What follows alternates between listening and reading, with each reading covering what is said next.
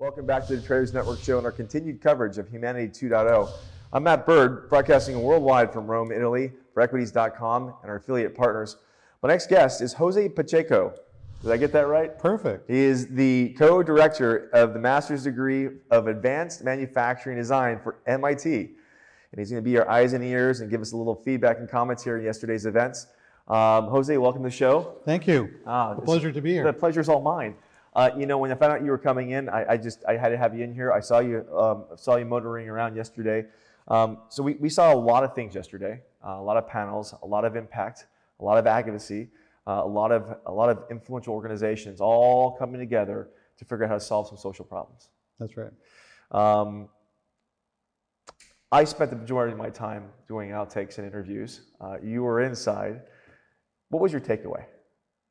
I think that the companies that were there and some of their partners that they're working with are thinking about very deeply what are the ethical implications of the technologies they're deploying.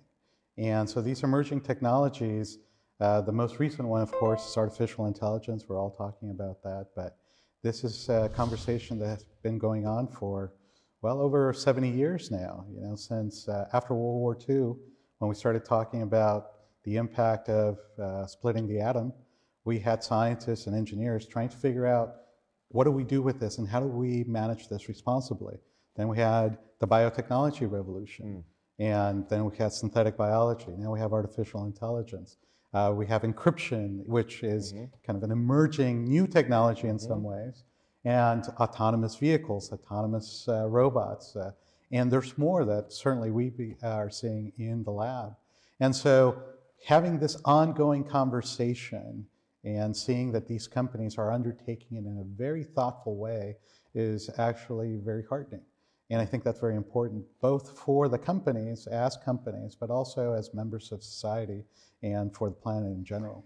Do you think it's corporations' obligation on an ethical side to actually start participating like we saw yesterday, versus what's coming down the pipeline on the regulatory side, which is the forced participation? Yeah, well, obligation or responsibility is what we like to call it.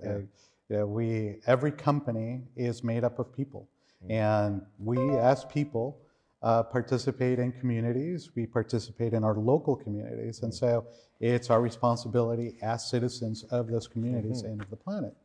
And so it's also important for us as members of industry to undertake the hard thinking that we need to do to understand what the implications are of what we're doing. Because in the end, really, we're the only ones that know what the implications may be at the very beginning, because we're deep into it, right? And so by the time regulation comes along, it's because usually something has gone wrong, right? And so we need to be proactive. And so it is responsibility, for sure. Is that always the case? So I think what we're seeing is a bit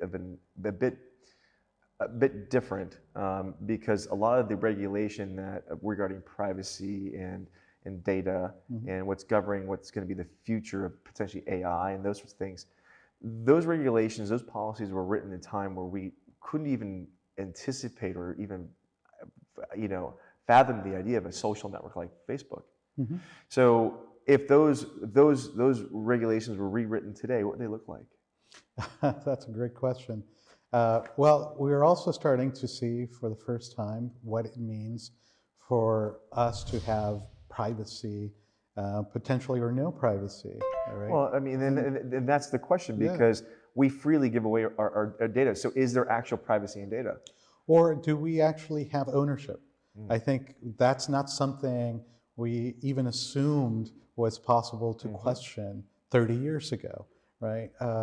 But now everything that is being quantified about us is valuable. And so that's a whole new way of thinking about ourselves as well, right? It's not just what we do physically, but everything we do digitally and how we interact with the world, both physical and digital.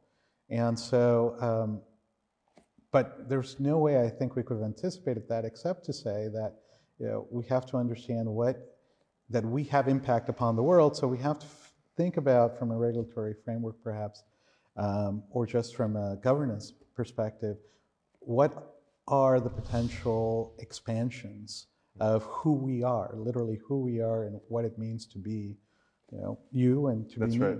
Yeah. Yeah, it's interesting. I spent a lot of time on the governmental side covering a lot of the social impact issues, and as on the practice side with the communication and for emerging growth companies. And we're seeing this convergence of job responsibility protecting laws, and some of them may be obsolete, but yet they're still trying to protect the integrity of them. And we're seeing now conflicting stuff because the DNA of how data is used today is much different than what the laws were that crafted the regulatory issues of how they should work. And so it's like this, there's this huge gray area of businesses operating in. And I think that's, I think AI is going to push the boundaries of regulatory and push the boundaries of private industry of how they're going to regulate, because they're just going to remove themselves for the most part from a lot of that process. So how they automate that's going to be pretty amazing. Moving on, Equities is a emerging growth network. How is this next wave of technology going to affect the emerging growth markets? Oh, it's a really, really interesting time, actually, I think, for business in general. Startups, equities, are being impacted by technologies that are now converging that used to be separate. And in my work that I focus mostly on manufacturing and design, everybody's heard of 3D printing, which is a form of additive manufacturing. And it impacted 20, 30 years ago when it first came out. So has it been that long? Yeah, the first patents for 3D printing actually were in the 80s. And the first company was founded in the late 80s, and a colleague from MIT actually started one of those and sold her first 3D printing company in the early 2000s.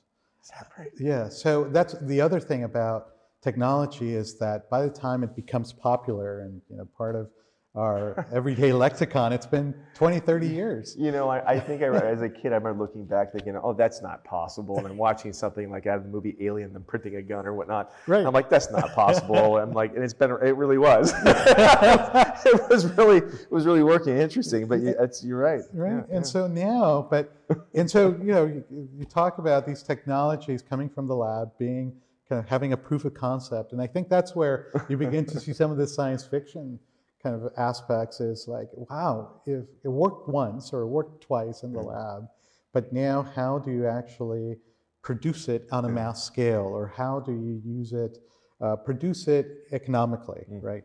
And so that was the first part. But then now we start thinking about, for example, this concept of, another important technology in 3D printing was the ability to develop the 3D models digitally so that you can actually print them, right? Right.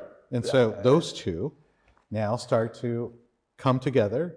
The medical devices field is, med tech, the whole medical devices field, it's like the 3D printing is removing the molding, procurement process, all that stuff. That's taking a CAD design, turning it into the fundamental, beta product, and then from there, and it's usable. That's right.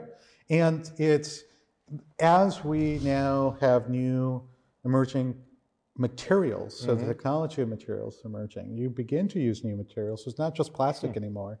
It's metals, right? It's composites. In some cases, actually, it's biomaterials. It's actual cells that are being printed into a matrix. And this convergence of technologies then is what creates so much power. And so when we think about it from the perspective of a company and how they deliver value to the customer, because at the end, that's ultimately what every company has to do. They have to design something that meets customer needs, do it economically, reliably, and consistently, repeatably. And so these new emerging technologies are allowing them to do that. And so you're able to use less energy, less material, less waste, right? And so when you're able to do that, that's less cost. That hopefully means better financial performance. I mean, just by definition, by less cost, less use of material, you're able to perform better. Boeing, as one example, talks about a very important concept for Boeing, or like Airbus, is the the weight to fly ratio, right? So when you're making a part for a plane, you might get 20 kilograms of metal. And because you have to machine it, you then make a part that only weighs 1 kilogram. So waste is 19 kilograms, right? Wow. And so, but if you're able to 3D print that part, There's right, no waste. there's hardly any waste. It might be on the order of grams because you have to finish it, machine it at the end. But yes, so now if you're able to do that consistently and you're eliminating 80, 90% of the material you used to buy, less shipping costs, right? Less material that you have to buy, less waste that you actually have to pay to be carried away. And so this is one of the, I think, the aspects of these emerging technologies with respect to financial performance that's very important that we have to think about. And it's not just these, but some of the things that are coming from the lab that do seem like science fiction as well. I'd like to have you back on the show a little later. We broadcast at the NASDAQ, and we do weekly and in some cases daily episodes. And I'd love to have you back on the show a later time if that would be all right. Sure, absolutely. What I'd like to do is cut to a quick commercial break. I want to keep you for another segment. Okay. Come back and have a little chat. Let's bring this back full circle to Humanity 2.0. Sure. And then we'll let you get you on your way so you head back to Sounds good. Head back to the U.S. Does that sound good? All right, we'll be right back after these messages. Just don't go away.